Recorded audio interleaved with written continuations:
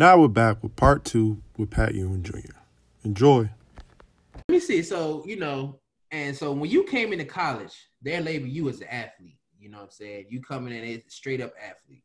I think we're all kind of in agreement because I don't know if this is the best route. We all kind of listened to what the critics were saying about us and how can we combat that to show that we could do everything. You know what I'm saying? That's how kids were making their decisions on college. So Pat just said it, he went to Georgetown because I wanted people to think that was more than just an athlete. I wanted to be able to do everything and show that I could do everything.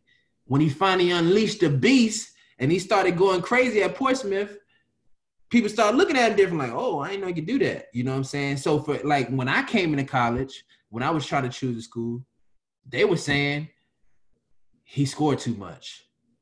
He scored too much. I was scoring 30, 40, 50 points. He scores too much. He just like he's in his clone. He's in a family of Allen Iverson. He's fast. He's athletic. He shoots. He's crossing. That was my game. So I'm thinking like, dang, I need to show these. Like I can run the point. Like that's not hard for me. So part of my decision was about let me go to a school where I can emphasize that I can run the point. Fast forward 2-3 years later, they picking in all these scoring guards coming to the league. And I'm over here trying to make sure, I'm trying to show you I can do this. I can do this. I got this, So I think if you just thinking about it, if you relied, like Free was the same way. Free had a system. We all kind of had a system that we figured, okay, they say we can't do this because of this or whatever. This is where he's calling the weaknesses at. So it's important to understand that, man, what you do best, you got to do it best. Yeah. Don't let people deviate you from that, man. Because if Pat Ewing would have been Pat Ewing Portsmouth, freshman year, sophomore year, not thinking about just trying to kill, you'd been top 10 pick. I mean, and I went to college thinking that I could go to school for 2 years and leave. That was my initial, thought process when I was deciding where to go to school. Where can I go to school for 2 years, be the player that I think I can be and lead. And it just didn't work out for me. And I do think that if I was able to showcase what I showcased in Portsmouth and at the Combine, like even my Indiana coach when I was at the Orlando Combine, he was like, dang, where was this Pat for the 2 years, that we had you? I was like, shit, on the bench. Yeah, right.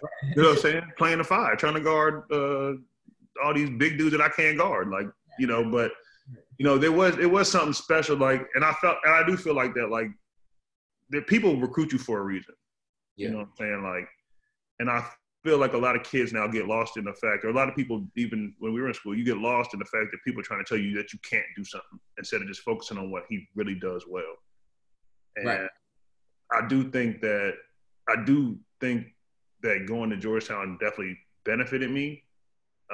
But I also think that I was that player as a junior in high school. You were already there. As a junior in high school, I think I was probably going into my best year. I actually ended up transferring schools, and I think that's kind of what set me back. But I had a coach. I don't know if y'all ever watched them Better Basketball videos. Yeah. The guy that runs them is named Rick Torbett, and he was my high school coach. And he had a vision for me that I was going to be like Scottie Pippen. Yeah. Like that's all. That's what he drilled in my head. He's like, "You're my Scottie Pippen. You're my Scottie Pippen." And to me, Scottie Pippen was a jack of all trades. He did everything, and he had a Michael Jordan. You know what I'm saying? So I wanted to be places where I had a Michael Jordan and I could do everything else. Right. And going into that year, I was going to probably have. I think if I would have stayed with him that high school year, and I probably would have ended up being the top, 30 kid in my class. But I ended up transferring schools and going to a school where we had just so much talent that I was only asked to be an athlete again. That, all right, now my rankings dropped because I'm not averaging the most because all they're asking me to do is run and jump and dunk. Right. You know what I'm saying? Instead of being the guy who could do a little bit of everything. Right. That's interesting. People you get kind of taught, people look at you and have an interest in you for what you are, and then try to mold you into something that they want you to be. Yeah. Something they want you to be. And for a kid at 17, 18 years old, it's hard to identify yourself and accomplish that. Definitely. The coach wants to do. You know what I'm saying? So that's a very delicate time, I think, for any young athlete and because they're very impressionable. You can make an impression on these kids very quickly at that time, and it can stick with. We gonna remember certain stories for the rest of our lives from college, just like your father had, just like my father has. We all remember. We're gonna remember things for the rest of our lives. So, and you don't want to. I think, that's important to understand. So you finally make it to league. Congrats, you on the wall. So 33 got something to do with Scottie Pippen too, huh? Yeah, probably. Okay, I'm listening. I'm trying to put it together. Yeah, full circle. Straight up Bill Russell. I can't. And I love Bill. Like we worship him. He's one of the guys. 11 rings, and I love that. I mean, anybody who many time a champion, they're my role model. Oh my God, Bill, man, Bill, you would have crushed Bill. No disrespect, Bill, but I don't know, Bill. You think Bill can play right now? The man had 56 rebounds in the game before, bro. They my size. I don't care. You gotta get. I couldn't get 56 rebounds against preschool kids right now. Nah, no, much respect to Bill Russell. I'm just messing with you. But all yeah, right. Go ahead. After I got drafted and everything like that, I mean, I felt like that was. I think a lot of people think that the work ends there, and it wasn't. Right. I mean, that's the beginning. You literally go from being drafted to go and do the press conferences or whatever, and then like 2 weeks later, you right into the gym as getting ready for summer league. Right. And what was that experience like? My first year, it sucked. I mean, it really sucked. I really didn't like it, just because you're going out there, or for me, it was harder because we had Jason Thompson, who's a lotto pick, so he's gonna get the ball. Sean Singletary is a point guard. He's got the ball in his hands. We had Sheldon Williams was playing summer league with us that year, and Quincy Doobie, who is an elite scorer or was an elite scorer. Yeah. You know what I'm saying? And these are all the guys that are on our team. And so my role that first summer league was defend the best player and stay in the corner and shoot threes, or stay in the corner because I wasn't really getting the ball. Right. And I hated it. Like, I really did. And I ended up getting hurt. Like, somebody kneed me in my thigh, and I already had a thigh contusion. So, like, it was just not a good look for me overall. And I didn't show well because I felt like they just had me standing in the corner. Like, it just wasn't for me. Like, I feel like I do my best work when I'm running, jumping. I have the ball in my hands a little bit so I can make something happen. Right. And, I mean, it was to the point where one time, Sean had the ball, and I'm thinking, Sean's a scorer. Sean's going to go shoot it. So I'm going to crash the offensive board. Sean goes to shoot it, but then my man had probably collapsed on him a little bit. And so when my man collapsed, I go to the board because I don't have nobody boxing me out. I'm about to tip dunk it. Sean thinks I'm going to be in the corner, so he passes it to the corner, and I'm not there. Ball goes out of bounds. Coach, the assistant coach or the assistant coach, Chuck Parsons, pulls me out. The game is like, you supposed to be in the corner. Like, why are you going to the net? I'm like, because I'm a rebounder. Like, I'm trying to get the rebound. I think Sean going to shoot it. Right. And, like, me and him just didn't get along for the rest of the summer league after that. And it just wasn't a good time for me that summer league. And then I ended up getting traded right after summer league. And then I get traded again. And it's just like, I'm starting to learn that, when you're in college, I didn't feel like basketball was so much a business. Once you get across that line, man. But once you get to the pros and everything starts happening, like, because I had signed a deal. I had already signed my deal before summer league. I signed a 2-year deal with the Kings, and at the time it was a summer where Ron Artest or Metta World Peace had an option, and he actually picked up his option. But then he saw how the market was going crazy, and he was upset that he picked up his option and demanded a trade. And so, long story short, we ended up getting traded to Houston. Me, Sean, and Ron Artest get traded to Houston for Dante Green and, like, Bobby Jackson or something like that. And so I look at the roster for the Rockets at the time. They got 17 players on their roster. And of the 17 players, 7 of them or 8 of them were like 3-4s, which is what I was going to be at the time. Right. I'm like, well, I'm either going to get cut or they're going to trade me. So I never talked to no GMs. I didn't even hear that I got traded. I heard I got traded from some girl that I knew from college. Sent me a text message like, "Hey, I heard you got traded." Like, I didn't even hear from the GM or the agent, the coach, nothing. Like dang. So the Rockets ended up trading me to New York, and I was like, yo, this is like my destiny. Like, I'm supposed to be here. Like, this is like my life coming full circle. Like, I remember I was like in the Bahamas on a family vacation when I found out it was happening. I was so hyped. I know you was geek. You about to put on the Knicks jersey? Bro, because like, I mean, y'all know me. Like, when we played in the Garden, every time I got to sit in my dad's locker. Right. You know what I'm saying? I gotta do everything kind of like the way he did it that I saw him do it when I was growing up. So like for me, I was like, yo, this is what it's supposed to happen. Like, it's like a story, it's a book, it's a movie. Like, this is gonna be real. You know what I'm saying? Like, this is it. This is it. One shining moment. Yeah.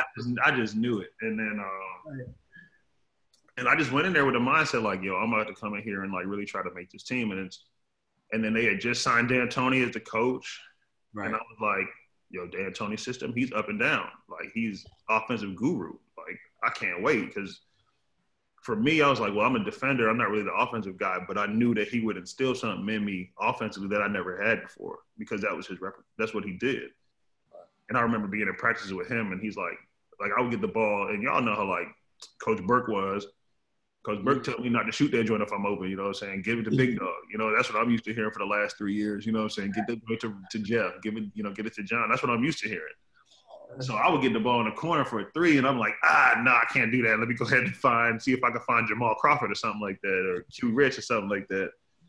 And hey, hold on that part right there, yo.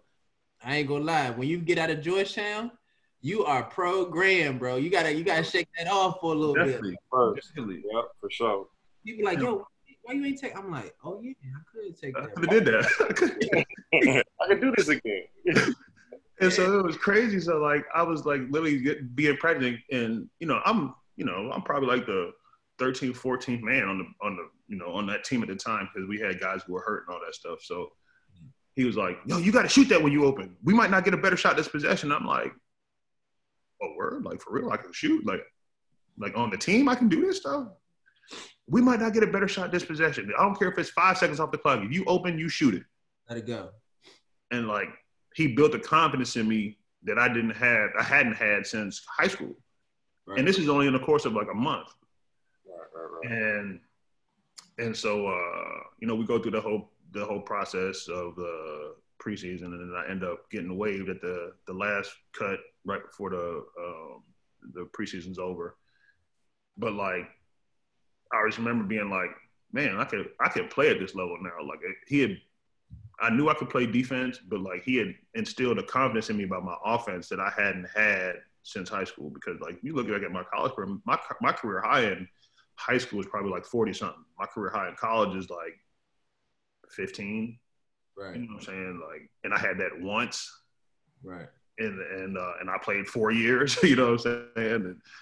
And then so I get to the pros, and I'm like, I got this confidence about my offense again that I hadn't had. And it's like, okay, I'm about to do this again. Like, I'm really about to go out here and be the player that I'm supposed to be.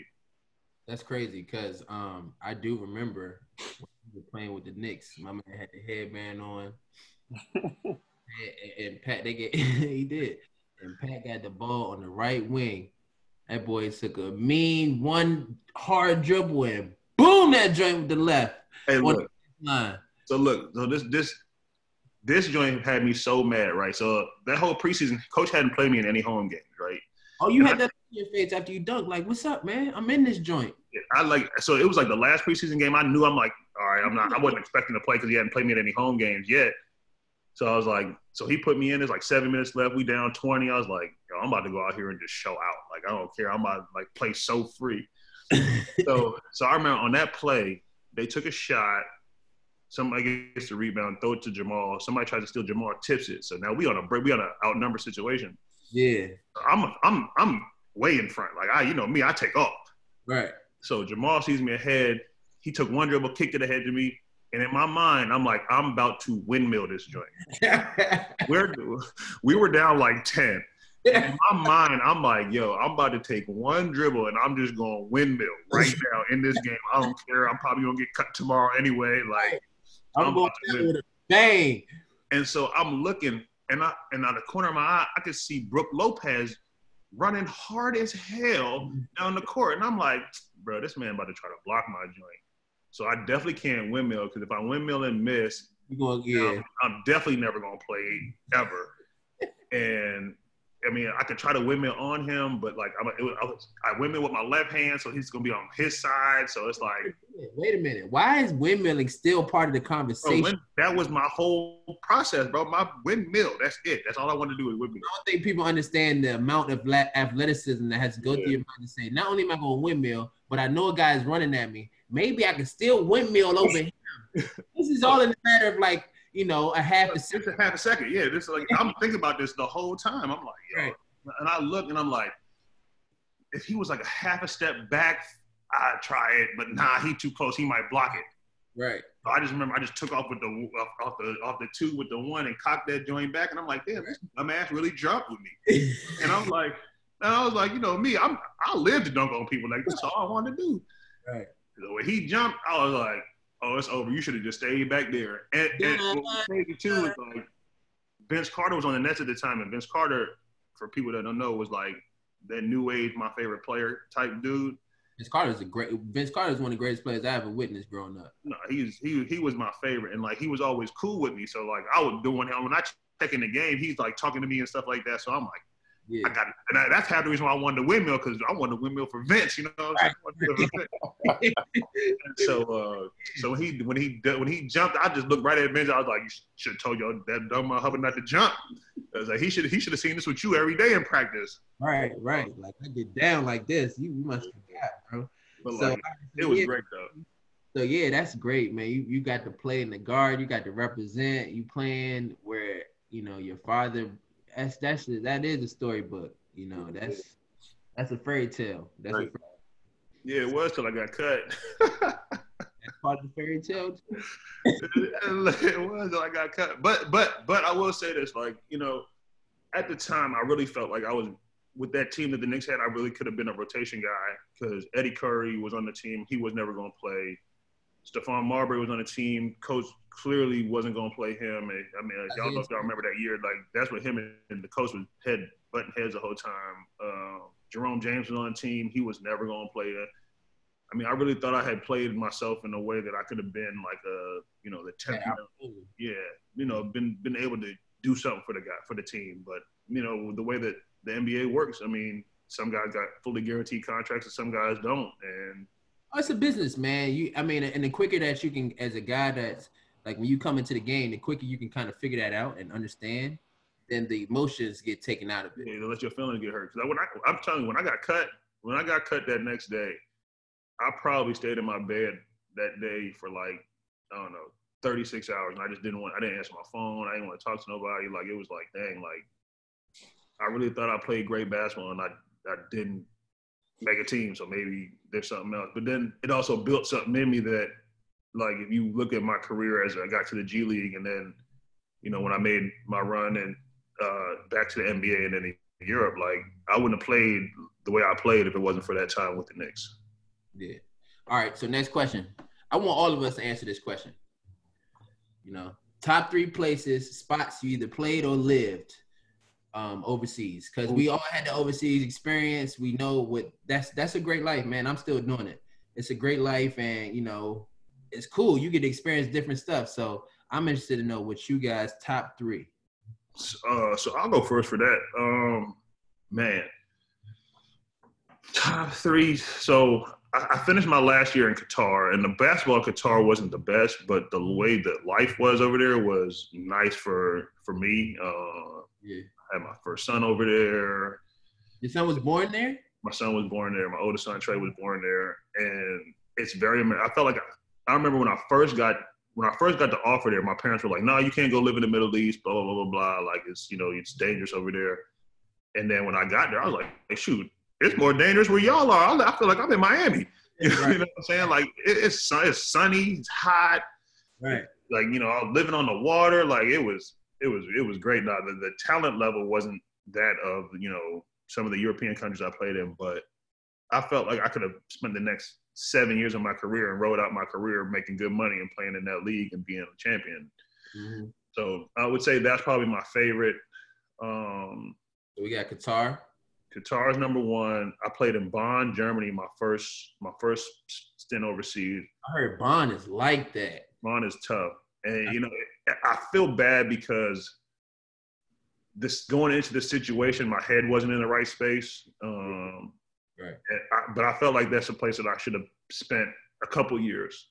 I could have spent a couple of years there, but at the time, me and my wife had been going through stuff with losing children and stuff like that. So it just basketball wasn't my main concern. So I just didn't go over there with the right mindset. And then being y'all know when y'all get the difference between playing in the NBA and the G League versus going to Europe is huge. I mean, like practice twice a day.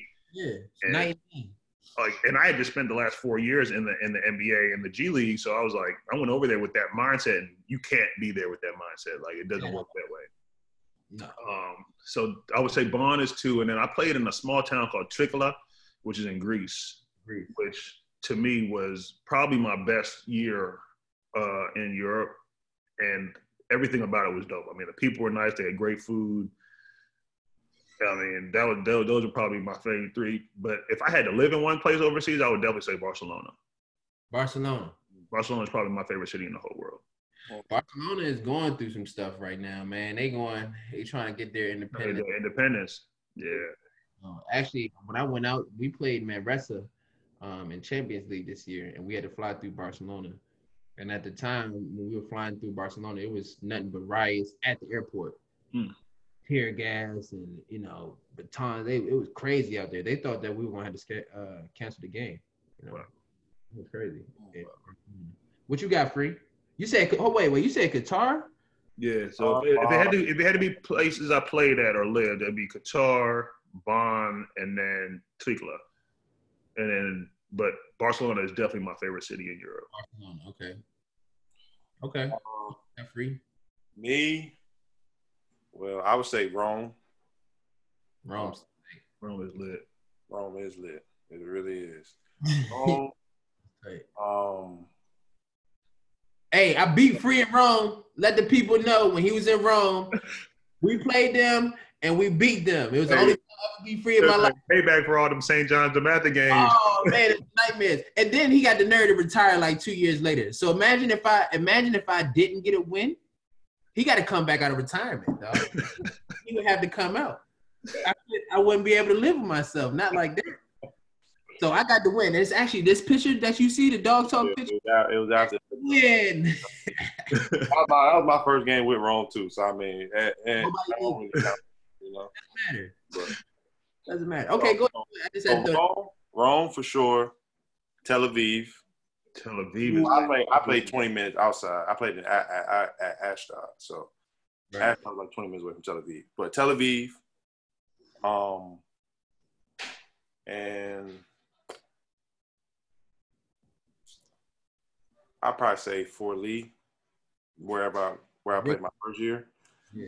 Yeah, and it was like 20 minutes away from like Bologna and so like 2-hour train ride to Milan. So, it was in like good. It was in a good area. So, I would say those 3 places for me. Tel Aviv is like Miami.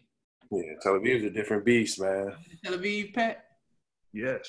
And it was crazy. Like I was scared to go because at the time they had just dropped some bombs in Israel.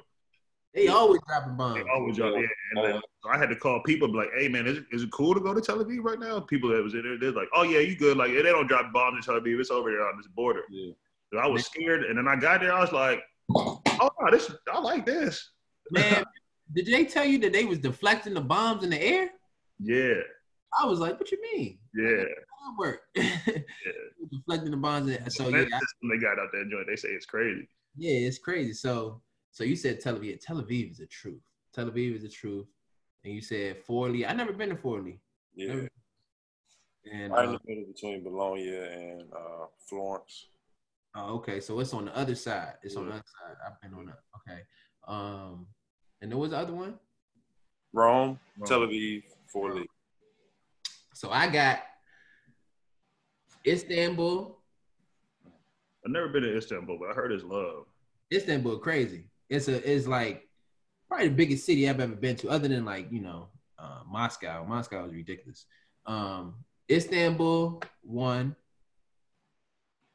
Berlin 2, It's tough.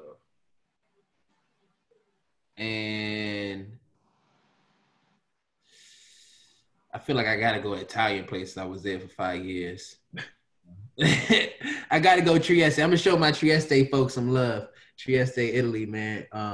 But first one I said was Istanbul. That was my rookie year. I was in Edirne, which is probably like 2 hours away from Istanbul on the Bulgaria border. It wasn't nothing out there. It was one road, a gym, like a little strip mall, and some horses, and some all this other stuff, a bunch of fields and all. It was crazy, boy. And that was my first time outside the country. Yeah, I was struggling. I didn't know what was going on. I ain't had no internet either. Ooh. It was a bad situation.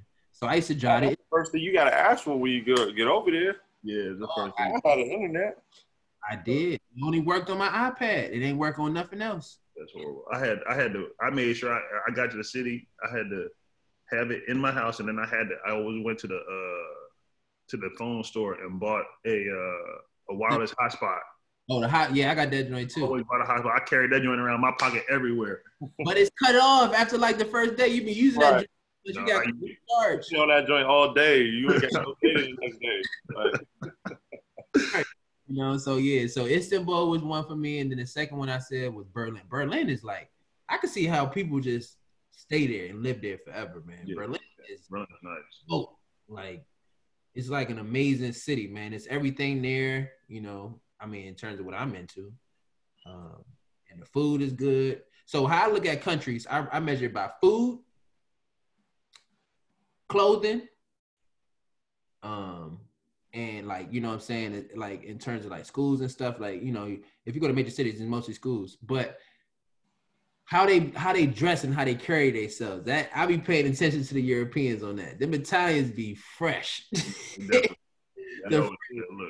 The French be stupid fresh, you know.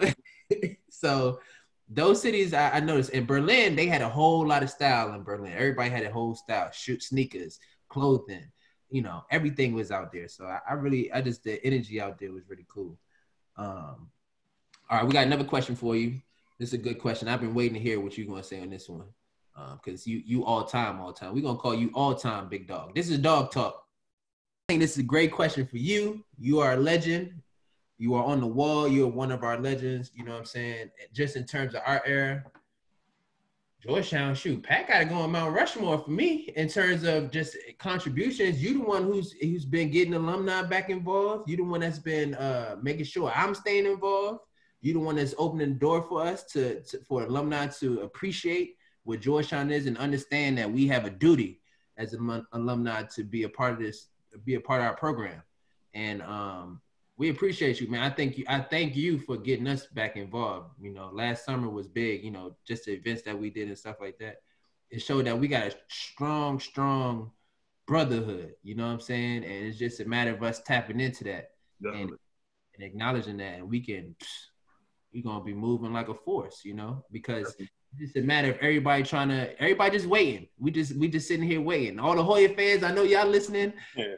We coming strong, man. We here. Yeah, and we support everything that coach is doing, supporting everything that the Hoyas doing, these incoming Hoyas, we gotta have their back, you know. I think it's important that we want to be, this is just me speaking, and you know, I think free feel the same way. We want to be back to being a top 10 program, a contender every year, trying to reach where Pat did in the Final Four. That's our goals. And we feel that we, you know, as alumni, I think we feel strongly that we need to be on the scene again, you know? Definitely. So with that being said, I want to ask you, all-time Georgetown guys, give me 5. And don't just give me the straight up Jeff John and yeah, you can't do that. Not today. Because we know that just pick the 08 class and then just pick a random dude. Nah, like, I mean, obviously the 08 class, you know, it definitely is near and dear to my heart. You know, I feel like we help with the new age get guys to come to Georgetown. But if I had to go 5, I think I would put my pops at the 5. No, I know I would put him at the 5. I mean, you got to, you know, arguably the best college basketball player ever. At the 4, I would put myself because I think that highly of myself. At the 3, I think I would go. I'm putting somebody at the 4 to go at you, Pat. Nah, ain't nobody that can do that. I'm putting somebody at the 4 go right at Pat. But go ahead. Take a shot. At the 3, I think I would go Jeff. At the 2, I'm gonna go Sleepy. Okay. And at the 1, it's as crazy as this sounds, it's a toss up for me between based on how I like teams play versus like talent wise. Mm-hmm. I mean, I got to go Allen just based on him being the greatest. But we'll get you a 6-man if you want a 6-man. I can get a 6-man. Then I got to go John Wallace. You gonna put John as a starting point guard? I would think about it. Okay. I would think about it. If we're talking about just based on careers at Georgetown, not what they did after. He's arguably the best. He is arguably the best point guard that's ever played at Georgetown. I mean, like, y'all played a year with him. I played 3 years with him, and the dude he don't lose. He don't miss shots, and he gets people the ball where they're supposed to be. I mean, he was special, but you got to go Allen. I mean, Allen is arguably he's this generation between Jordan and LeBron, he's that GOAT. Yeah. In between that gap. Yeah, I think Allen Iverson is always. I mean, when he stepped on Georgetown's campus, like he just set that joint on fire from the first time he stepped in McDonough. Bro, you know, you think about Kenner League, bro. I mean, they're like, hey, look, you're gonna play 2 Kenner League games. You ain't gonna play no more because we just want people to see a little taste of what you can do. Oh, I ain't know that. Put it down for you. I ain't know that. They just want to see a little taste. You give them a little taste of what Allen does, and then. Boy, that boy was running around the court looking like Michael Johnson out there. That boy as fast as I don't know what, man. Banging on everybody. That was crazy. You know, when you see that footage now, you see that's the type of energy that Georgetown bring, you know, that we kind of present and that energy. And before, I don't want to get off of John, because John was a point guard that was there when I got there. John is the only person, there's 2 people in my life that I've seen do this, where you can literally bet on them. I wasn't doing any betting in college, so don't try to look me up and nothing like that. But you can bet on them and be like, bet you he misses like 2 shots this week. Facts. And he'll miss 0. Yeah, he'll miss 1. You know what I'm saying? And he won't smile. Him and Free did that nonsense too. They won't smile. They don't say nothing. They just straight up get buckets every time it hits their hand. And I'd never understood. And that was John Wallace. Only other person that was like that, Free was like that. Not like John though. Free, you was a scorer. John had just a sniper. Just cannon. Him and Dirk Nowitzki. That's the only 2 people I ever seen do that. Facts. Yo, the managers would be in practice with Dirk, and they'd be sitting there like, yo, I bet you he misses 1 shot, and Dirk don't even touch the rim. The whole time. Just straight up. Like all net. And John was the same way.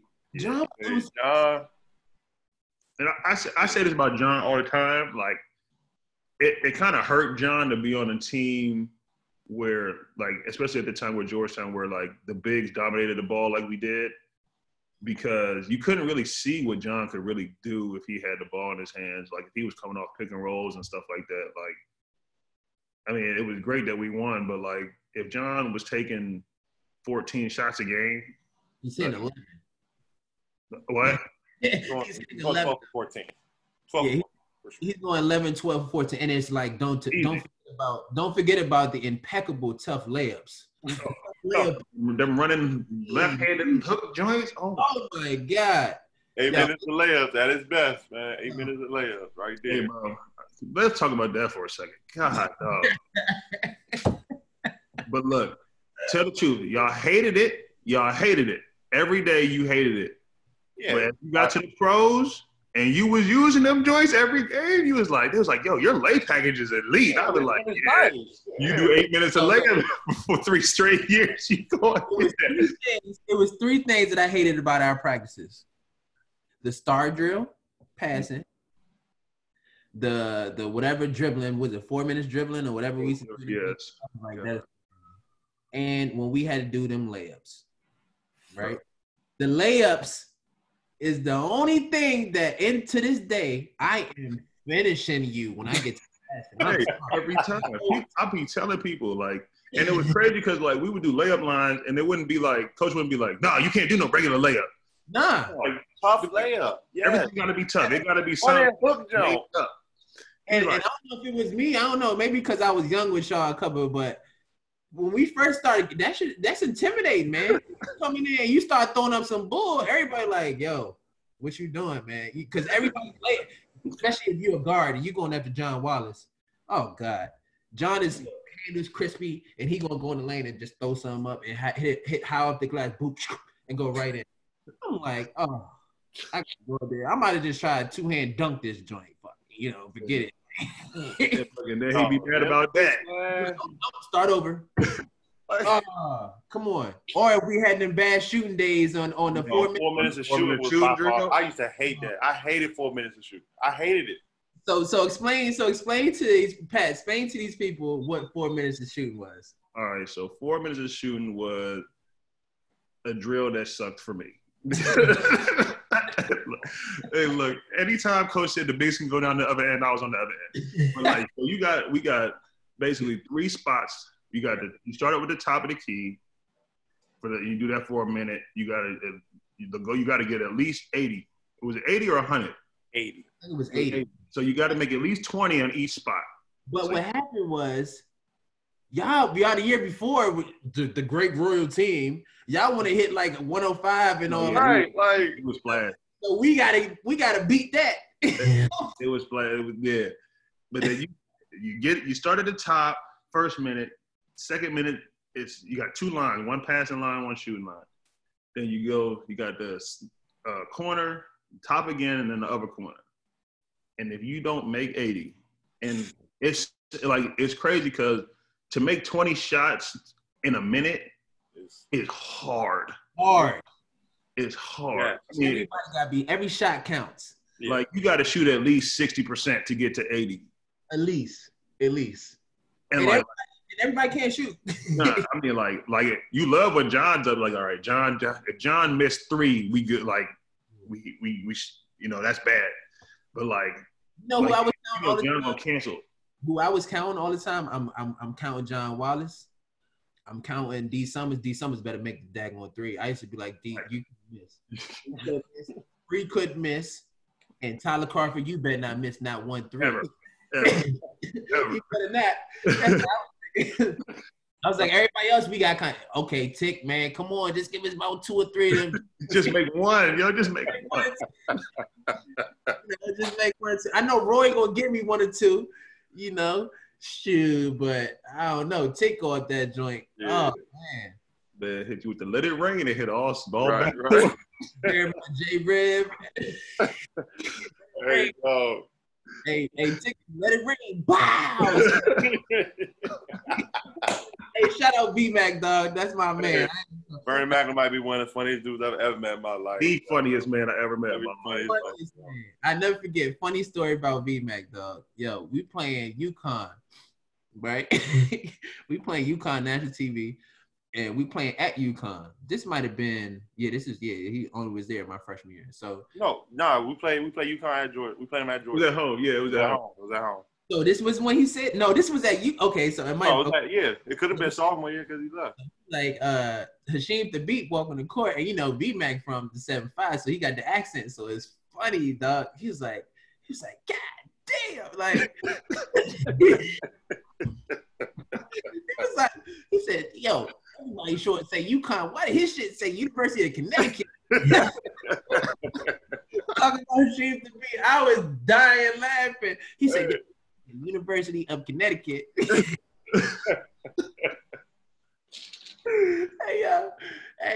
Hey, Tick was funny, man. Tick was funniest dude I've ever met, yo. Bro, his Martin impressions were classic. Oh, he'd have you on the ground crying. His Martin impressions. Hey, man. All right, so let's get to this Georgetown stuff in particular. Now we on the other side. Let's talk about this. And just then, for the fans, how was the support? How did you feel at the fan support in your time at Georgetown? I think I got there at a crazy time where we were just my first year we went to the Sweet 16, second year Final Four, Big East champions. third year, Big East champions, basically top 10 team the whole year. And our fan support was crazy. It was so crazy that I remember a couple of years ago, I asked one of the staff that worked in the athletic department, like, yo, why don't we have both sides of the basket be the student section anymore? And he's like, well, Pat, that's not the norm here. Like, that was only like that when y'all were here in a couple years after that. And I was like, wait, what? Like, I just wasn't used to not seeing the stands be full. Oh, both sides? Not now? It's not both sides? I haven't been to a game in 9 years because I'm overseas. Wow. No, both sides are not the student section. So, like, you remember, like, when we came out, there's students right by that. Stupid. Both sides, and it's full. Like, I remember being there early because, you know, me, I always got to be one of the first ones on the court. Right. And remember watching them open the doors and then watching the flood of students just run down to the seat. Like, it hadn't been like that in a while, which kind of sucks for me. Like, I really don't like that. But, I mean, when we were there, like, it was crazy. I mean, but it's easy to support a team that's winning. You know what I'm saying? It's easy to support a team that's winning, and we was killing. So what was your what's the most most memorable game? What's your I got one. I hope Free, you got one for him? I got one. I got two actually that I have memorized for you. I mean, obviously the West Virginia game's got to be one. Absolutely. That was, I mean, the West Virginia at home at their place. Just they shooting that musket. Yep. Yeah. I mean, I really thought they were shooting us. I remember the fans was throwing stuff at us. Yeah. But, like, you know me, those are the moments I live for. Like, I know. It's funny. Like, I remember you was waving to the fans, running into the locker room and everything, dog. Jumped over there trying to fight me and everything. I had to have security escort me to the bus. But it was crazy, though, because, like, that game. Hey, you remember you got into it at DePaul? Yes. With the fans. Remember with the fans? I got it on tape, bro. With the fans, they over there cursing me out. I'm cursing them out. But so Coach Thompson used to always be mad at me because at home games, I would never be the first one out of the locker room to go for warm-ups. But at away games, I came to the gym dressed, ready to go. Like, under my suit, I was like Superman. I took that joint off my jersey already on, right? Because I wanted to be the first one out to talk trash to the fans. So that West Virginia game, I'm the first one on the court. So I go out there and I'm shooting. And they had their student section was right across from the scorer's table. Right. That first couple rows right there. So they were already out there when I got there. So I'm out there shooting. And, you know, I love when people talk trash to me. Like, right. You had a better chance of me playing bad if you left me alone than if you talk trash. Right. And so they talking trash. And I'm ignoring them at first. I'm ignoring them. And I made like 4 shots in a row. Then I missed one, bing, and it rolls over to the student section. So I walk over there. I told the manager, no, don't get it. I'm gonna go get it. I walk over there, and they killing me. So I just single one person out, and I just look at him the whole way. Pick up the ball, look at him, walk backwards, looking at him. You know what I'm saying?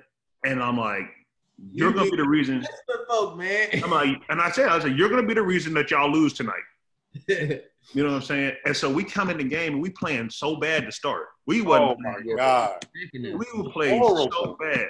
And I remember coming in the game and coach like, Pat, I need you to make something happen. So I come in the game and I'm trying to make things happen. And I think I airballed my first shot of the game. Oh, they lost it. But from that moment on, for the rest of the game, I was on it, like trying to get people involved, get assists. We making our comeback. You got me my first dunk in Big East play. Yeah. I got you your first dunk in regular play too. Yeah, you did. that backdoor against second forward. Look, that Old Dominion dunk was probably my favorite assist I ever had. I didn't think he was going to dunk it. You know, at the time, that joint scared. I said, "Oh my God, Free can dunk." Free hadn't dunked. I was trying to get my legs. You know, that first month. People don't understand. Free had not dunked the whole time he had been at school. I didn't think Free could dunk. Tough player. We had to do tough players all the time, so we couldn't. I did not think Free could dunk. So I'm like, I said, Free, we gonna run low post. When you give it to me, cut. I'm gonna just drop that joint. You're not gonna see it. Just put your hand out. It's gonna be right there. You're gonna get the layup. Right. So I dropped that joint off. and Free just jumps and bodies dude with the punt. Boom! And that's like, Free can dunk? Yes. Like, I hadn't seen that. And I'm talking about, we had been in school for like 6 months at this point, like 6-7 months, and he hadn't dunked not one time, and he's gonna get his first dunk on somebody in a game, like crucial moment of the game too. I was like, okay, I was getting my legs back, man. You know, that first month and a half of practice and choppiest steps, like right. I gotta get my legs back. Right. Yeah. But if I had to say a second game, my second game that would be my favorite would probably be that Carolina game, that Final Four, the Elite Eight Carolina game to go to the Final Four, because we toughed it out. And I remember, like, for me, it was probably one of the most important games for me because, like I said, I was thinking about going to Carolina. And I was like, if we lose to Carolina after I decided to go to Georgetown, I'm gonna be like, damn, I made the wrong choice. Right. But I remember we tied the game up. John tied the game with a 3. It's their ball. They call a timeout. Coach puts me in the game. We go to a zone. And I remember when Coach put me in the game at the time, he was like, in my mind, I was like, all right, they're definitely gonna get a shot off because they're not gonna turn the ball over. They're gonna run the clock down. Get the rebound. No matter what, get the rebound. I don't care if somebody close to you, you take the rebound. So I remember, like, the shot goes, I can't remember. I think Ty Lawson took the shot, or maybe the little shooter they had, Wayne Alexander. I think Wayne took the shot. And it hit the back of the rim, and I just jumped, grabbed that joint in one hand. Bang, we going to overtime. Counter call, timeout. We going to overtime. We're not losing this game now. Like, those are probably my favorite games in the Georgetown uniform. I would say I agree with that. Another game that's one of the most memorable games I have of you at Georgetown is a home game. It might have been like middle of the season, January or February, something like that. Or maybe December, something. I don't know. And we played against Was it a Big East game? Or? It was a Big East game against Seton Hall. Yeah, I know exactly. I know that game you're talking about. For literally about 12 minutes, 13 minutes straight, did everything. I'm talking about assists, rebounds, steals, points, block. I remember, like, I was like, yo, he's doing it was like, it was a point. I don't even know if it was playing because it wasn't playing. We ain't never do nothing playing on offense unless we throwing the ball in. But Pat was featured for real. And Pat, I don't know, at that moment, it was like we was playing point forward through you. Yeah. I think it was by sheer force of will in terms of the steals and the amount of energy. It was crazy. I remember sitting, I was like, yo, Pat is doing everything. You look on the stat sheet, he's like 8, 7, 6, 8, 7, everything. I remember that game. I was like, yo, because the guy that was leading the Big East in scoring was on their team, Brian Lang. Yeah, Lang. Shout out B Lang. Lang was cold. Lang was tough. And it was kind of a game because Seton Hall wasn't at the, like where we were in terms of level in the Big East, but it was kind of like one of those games where we about to play somebody real big. Right. We can't afford to be having slip ups right now. This need to be, Yeah. And Pat, when it was like, I remember beginning second half, maybe after the 16-minute mark or something, flat out took over. Okay. Yep. The rest of the game, the whole thing. It was one of those games, and you ain't do nothing but you just playing you. It was all instincts. It was all just flowing, pass, dunk, alley-oop, assist, steal, and then Pat get a little freaky when he think he's nice. He started trying to throw no-look pass. Behind the back joints. Pat started getting his bag a little bit. I'm like, okay, I see. He jumped the second forward. He's slicing that joint. Right. Put the backspin on the joint. Yeah. Hey, yo. Yeah, man. Yeah, so that's how I remember you. I don't know what you think, Free. I'm gonna say a play, like a memorable play. I got several of them. First, we're gonna take it back to the NCAA tournament when you reverse dunked. that reverse dunk and one might have been one of the best, in-game dunks. That was one of the best ones I've seen. People don't be remembering that. That's what's crazy. That joint is. Sometimes they be forgetting about that one. That's a crazy. like to think about, like to reverse dunk it in the game, like that in that time of the game too. Like that was crazy, man. Like what game was this? Boston College. But so look, there's a backstory to this, right? And so that year, Boston College, that was their first year in the ACC. They just left the Big East, and Jared Dudley had just been ACC Player of the Year, you know, and he went on ESPN and was like, yeah, the ACC way better than the Big East. Big East don't have no athletes. So I was, hold up, we don't got no athletes, right? Okay, so I think I'm sitting with Sapp, and I'm like, yo, Sapp, tomorrow I'm gonna dunk on him. I don't know how it's gonna happen, but I'm gonna dunk on him. And so we go through the game, you know, it's a back and forth game. Something happened, Jeff get a putback on him, bang. Right. So then like 2 minutes later, like I think like DeJuan or something got a freaky dunk, bang. Then Roy got a dunk, bang. So I'm like, shit. I had got a tip dunk where I missed it, but I caught the ball, like the rim, the backboard's right here. I'm on this side, the ball's right here, and I'm trying to dunk it like this. I missed it. And I was like, that probably would have been the dunk of my career. Right. And then like a couple minutes later, we running whatever play we running. Roy gets it, he goes into his move. My man goes to double. So I'm like I always do, I cut to the basket. Chop my steps first, chop my steps first because of the basket. Right. And it's crazy because like I wasn't thinking about it in the moment that I wanted to dunk it backwards, but like the way that I jump, if I usually take off from that side, I usually turn my body. Right. And so when I happened to dunk it, I didn't even know he was there at first. And so I just turned, kind of cocked to the side when I feel his presence, and just bing. And I was like I remember when I landed, I was just like, did I just do that? And then I just nuts. I just remember I couldn't see anybody in front of me except for John Wallace. And I'm just, and I just chest bumped John, and I'm like, I just don't do that man backwards, huh? Yeah, backwards. I don't do somebody backwards, and I was like, dang, like that. I was like, I impressed myself with that one. That was crazy. Yeah, that is one of the major plays. You know, we always remember that. That's got to go down in the history books. We showing our recruiting videos. We got to show Pat Ewing catching the joint. First dunking that joint. My dad dunking on Ralph Sampson probably got to be number one. Him dunking on a dude from Kentucky might be number two, but that's got to be like 3, 4, 5. Or, you know what else has to be in there? I can't account for everything, but when DeJuan Summers dunked on Buddy from Syracuse? Ooh, wee. Bro. Oh, my God. You don't remember that, Free? I do remember that because I tried to get him from Then you try to pick him grab up him before he didn't get the tech, but he ended up getting it.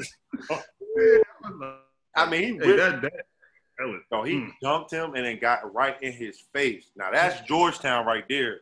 That's it right there. Right. That's all. That's all. That joint live. I remember where I was sitting on my couch watching that joint on my little iPad or something, and I think I texted the one as soon as it happened. I was so high. So the Boston College won Big East tournament our freshman year when you dunked on who was that? Dante Cunningham? But Dante shouldn't have jumped though. That was off the pass from Chris gave you that pass. Yeah, it was fake hustle though, man. Dante shouldn't even have been in the picture. Yeah. You ain't say thank you for that either. Yeah. I did.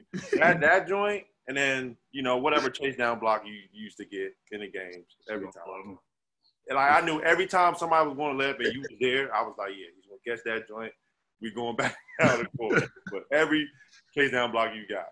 Hey, the joint that John threw, the behind the head joint in Memphis was tough too. That was that. Yeah, but he should have thrown that joint off the glass though. I mean, I always joke with John because John wasn't like a lob thrower.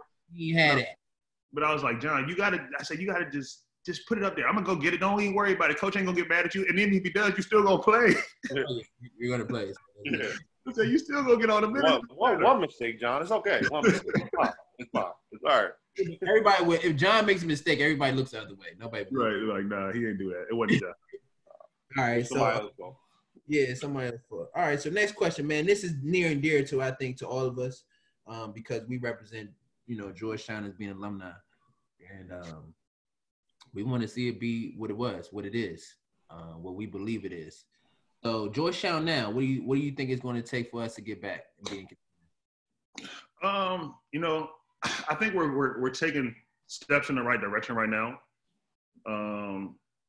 I tell people this all the time. Like, if my dad had the talent level that like our teams had, or the teams like, if my dad had the team that you had y'all sophomore year, I mean, it'd be amazing to see it with the stuff that he runs and the way that I think Coach Pat is an exceptional coach. Like, it's funny because, you know, growing up, I remember when my dad was getting to like year like 14 and 15 of his career, like when he was thinking about retiring, like I was like, what do you want to do? What do you want to do? And it was never coaching. He never wanted to be a coach.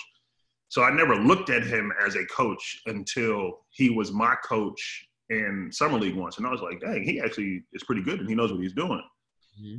And then like watching his growth and development as a coach now has been pretty exceptional. I mean, like he's really starting to learn his players. He's learning the college game. And, you know, he went from not watching any college games ever to like, I'll say something about an NBA game. He'd be like, oh, I didn't see that. I was watching, you know, Duke UNC last night, or I was watching Seton Hall play Marquette or something like that. Like he's very into it. So, I mean, I think it's getting the guys in. I mean, like y'all know just as well as I do, like a lot of it is the players that you have and them buying into the system and being able to hold themselves accountable and not just so much, you know, having the coach hold you accountable. I think that's one of the things that made our teams all so good was that, you know, Jeff was a leader, but he wasn't a vocal leader. So that allowed me to be like a vocal leader and talk trash and like, you know, kind of get guys in the right mindset. So, but I feel like we haven't had that leader in the locker room who is the person who isn't afraid to call people out in the right way.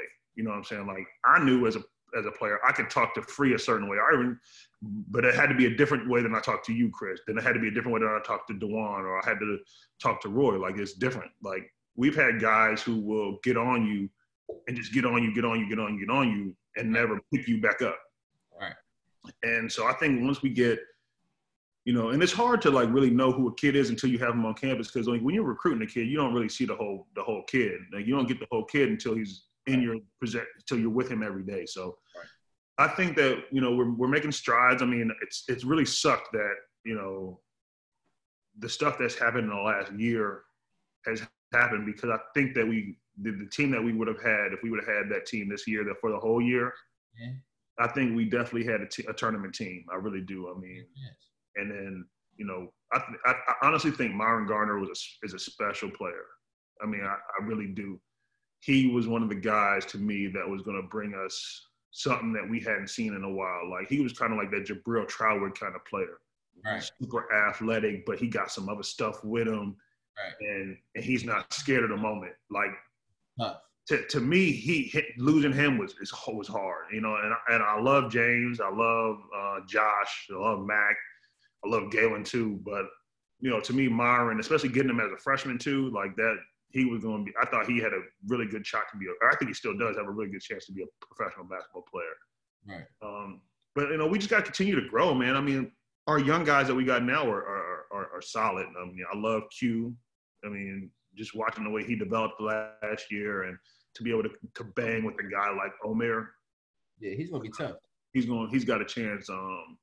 So just continue to get the right guys in. I mean, you know, recruiting is really a big part of college basketball, and you know, there's going to be a shift in how recruiting happens, especially with like the G League coming in. They're going to throw money at these top kids. Will they be allowed to come out of high school again? What will that mean? Will they have a high school draft now or something like that? Like, who knows what's going to happen, but it's going to change the way that you do recruiting. So getting the kids into the program that are going to be here and are going to be able to be guys that, like, who's going to be that 08 class? You know what I'm saying? Like, who's going to be that group that is, you know, maybe under-recruited guys who develop while they're in your hands, or who's going to, like, for y'all, like, I think that, you know, our group helped bring you guys in, but at the same time, like, y'all recruited each other. Yeah, you know so, yeah, like, our situation was different because we wanted to, like, Free came first. Right. I committed junior year. Right. Yeah, junior year. He committed first, and when I committed, it was kind of in the sense that we want to make a movement where everybody starts looking at Georgetown and all these top guys coming to Georgetown. And I think that's what we need again, because like honestly, as much as Brodus recruited you, Chris, we wouldn't have got you without Free. You know what I'm saying? Like, yeah. You know, and I think that's important. Like when we got the kid,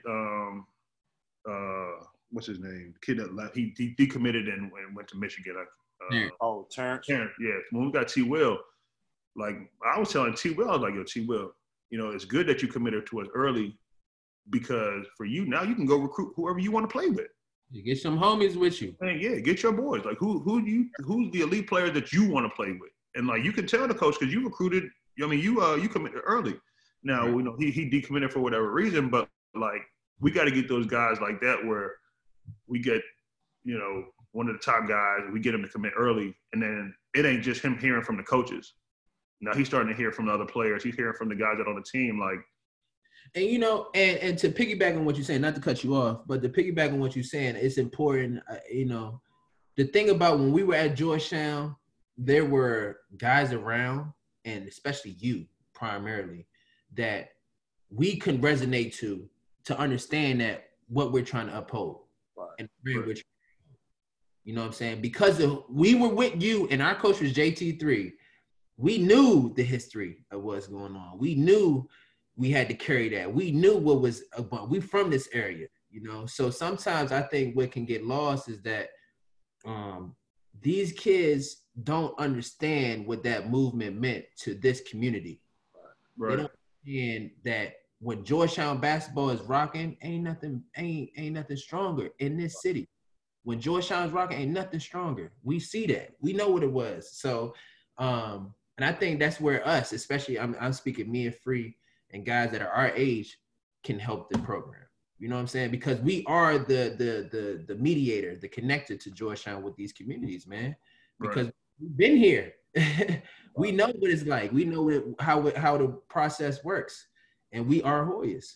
You know, so I think that's something that all of our former Hoyas, especially our years and a little bit after us, we got to start paying attention if we want this brand to uphold. I mean, I'm a Hoya for life, so.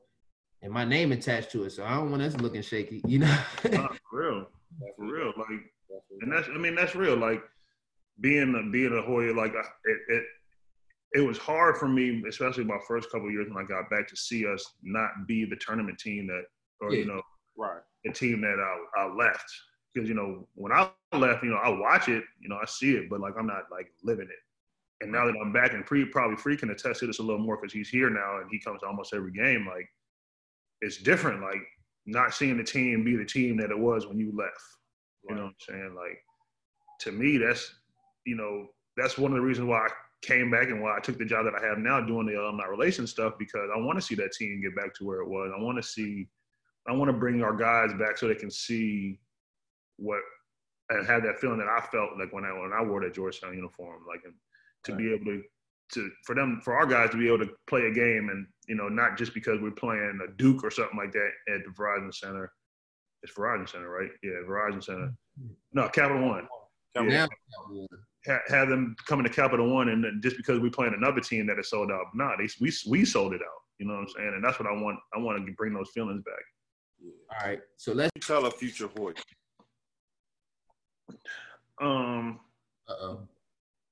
Tell a future Hoya.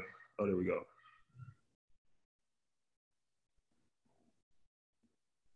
Free, man, you got that old first generation computer, man. You gotta get you a new Apple, dog.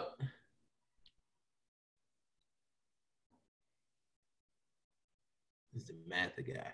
I know, man. I know the Matha got some laptops over there too. They can spare. Dang. All right. You got the whole Apple laboratory studio. Side note, St. John's job tough too, though. I drove over there for the first time not too long ago. I was like, "Hey, this joint nice." Yo, St. John's is elite now. We finishing up our new gym. That's crazy. I did not. Is it on the campus too?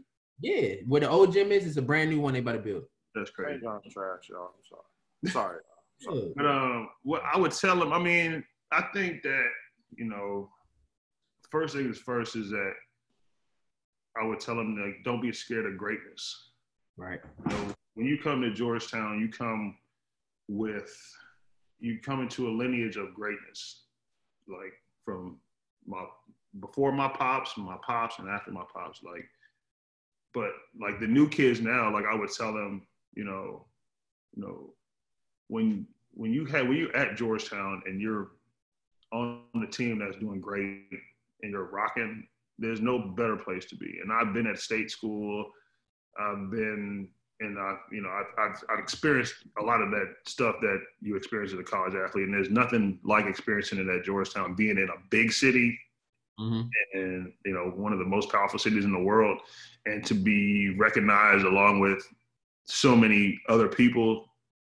I mean, there's nothing like that. But like at the same time, I tell the kid, don't come here if you don't want to work. Yeah. Saying like that's been my new thing now. Like when I tell if I ever happen to talk to one of our kids, I'm like, yo, if you don't want to work, then this ain't it. Because when you come here, we got goals. And I remember one of the things that one of my best college teammates told me, a kid at Indiana named AJ Moya, he told me if I left the school that I went to and I didn't leave with a banner on the wall, then I shouldn't have went there. Then you just wasted 4 years of your life. You know what I'm saying? So for me, every time I walk into Georgetown, I got Big East championships, I got Final Four, I got a jersey on the wall. I put stuff on the wall. You know what I'm saying? I feel like I can walk in there with my head held high every time. Now, if you don't feel like, if you're not ready for that, to even try to strive to be that, then this ain't the place for you, bro.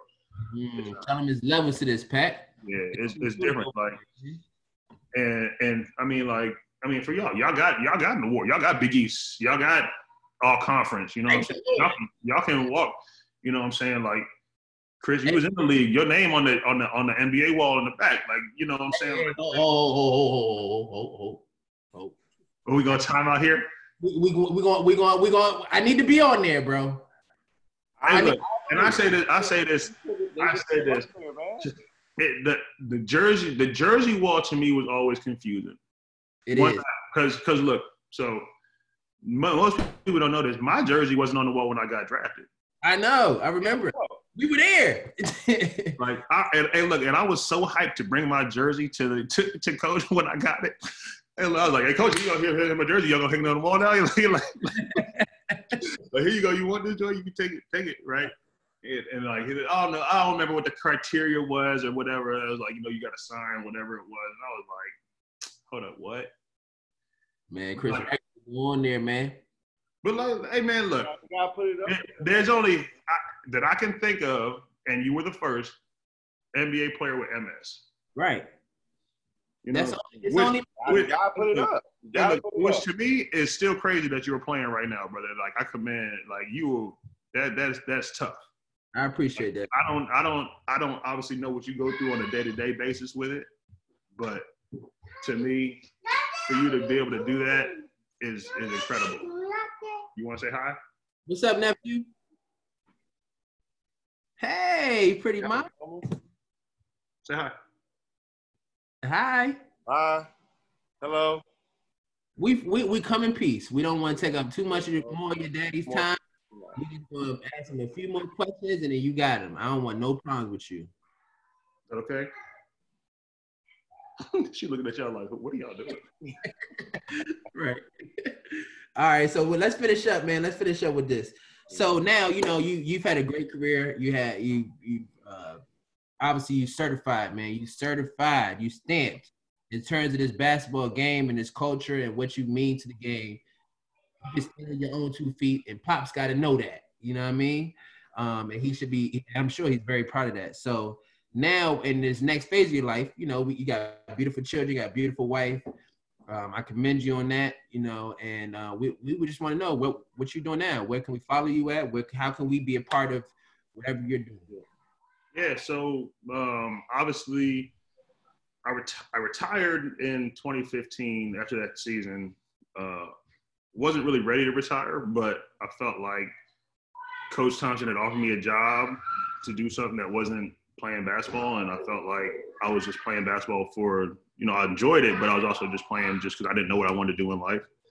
So when he offered me a job, I was like, well, I can try to play basketball for, 5 more years, hopefully, if I don't get hurt. And then, or I could, try to start the next phase of my life. So I decided to start the next phase of my life. I was coaching on his staff for 2 years, and I was really loving it, starting to become a better coach. until, you know, he got let go at the school, and I was kind of trying to figure out what I wanted to do next. And I ended up getting my real estate license. So I became a licensed realtor in the DMV area. And I've kind of been enjoying that for the last few years. And then Georgetown brought me back as an alumni relations coordinator over men's basketball. So, you know, trying to help bring that basketball community back and trying to start scholarships for non-basketball players, student athletes, or not even student athletes, but just at the school. So just trying to do things to help grow Georgetown University as a whole. And it's been great, honestly. Like, you know, I put together gatherings for our former athletes. You know, I see Free all the time at events that we put together, trying to get our former basketball players back so that they can, you know, like you said, like about bringing my dad back, you know, you want to give them their flowers while they're still alive. You know what I'm saying? And I feel like our community is doing a better job of doing that with our former players, especially when we can get them back to these events. And, you know, as a part of that, you know, us giving back to the school, because when I came to Georgetown initially, my main goal was to always be around, because I remember as a young kid growing up in the gym, coming in the summers, every summer with my dad, and that was probably my favorite thing to do, was to come in and see him, Alonzo, Dikembe playing pickup with the guys, seeing Allen in there playing pickup with the guys. And I felt like once that group retired and weren't playing anymore, you didn't see that as much from the Hoyas, from the current professional Hoyas. Right. Because, you know, some of them have hard feelings toward the school or the coaching staff or whatever it was. Everyone had their reasons for not coming back. And I remember sitting there with my class, and I was like, yo, when we leave, we got to come back. We got to be seen, because it's special to be able to be sit there with the new guys coming in and be able to spit knowledge and know that they were in your shoes or you were in their shoes at one point. And it keeps them in check, man. It keeps them on because you know what they're going through. Definitely. You know what you're going through at that age and what your mind is thinking. Yeah, in the same situation and everything. So for me, that was important. So when I retired, I mean, when I started playing initially, I still lived in DC for the first couple of years, and then I moved away and I didn't come back as much. But I felt like when I retired, I was like, all right, you know, everyone that I had been a part, every player that I had kind of touched in the program was kind of they weren't there anymore. So I felt like I needed to come back and start putting my hands on the kids again, and not in a bad way, but like, you know, being a part of the program and doing what I needed to do as far as, like, you know, making sure that they don't forget what was here before them. And that, because, you know, we all have a tendency to be like, yeah, that happened, but that was then, this is now. And also I want to, maybe, you gotta be quiet for a second. So since I've been back, like, I've been making sure that, you know, bringing guys back in the summertime to play pickup with the guys. Like, that's been one of my favorite things to do, is have, you know, in the off season, I'll tell guys, like, you know, hey, look, we're going to have runs this day, this day, this day. I don't even care if y'all come for a week. You know what I'm saying? Just come kick it with the kids. You know, I've tried to start every year I want to have where all our professional Hoyas that are still playing come back to DC for a week, and we do like a little mini training camp. With that. You know what I'm saying? And just but have it while our guys are here, because I want them to see our guys, what it takes to be professionals. Have them be able to sit and talk with these guys about what their experiences are like, at what it was like at Georgetown, what it's like as a professional. Right. You know, and so just trying to make sure that our guys stay in contact with the kids, and making sure that our guys still feel that connection with the school, because we all picked Georgetown for a reason. Whether we lost sight of what that reason was, at some point we were in love with the school. And I'm still in love with the school. Y'all still in love with the school. That's why y'all have Dog Talk. That's why Dog Talk is the name of y'all show, because y'all still love Georgetown. You know what I'm saying? So I just want to continue to grow Georgetown and grow the brand, and you know, continue to see us be successful. I agree, man. And anything I can do to help, you know what I'm saying, to further our name, further our brand, I am down. Because, you know, Pat, I'm here as much as I can. So, you know. I don't even got to call Pat no more for tickets. Hey, free. They already had will call. Don't even worry about it. Yeah, I don't got to show up. All right. Well, I appreciate it, Pat. We appreciate your time. This is great. We appreciate you. We had a great interview with you. Gave us some great insight. Always a very personable guy, charismatic. You know. And, thank you guys for having me, man. I appreciate y'all.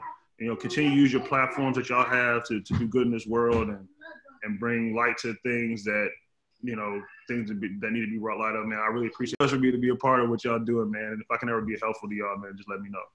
My man, appreciate you. This is Dog Talk. Yup. First episode, yeah. Only done. Books, baby. All right, Pat. Appreciate you, dog. All right, brother. I love y'all, man. Y'all be good. You too, brother. All right. All right.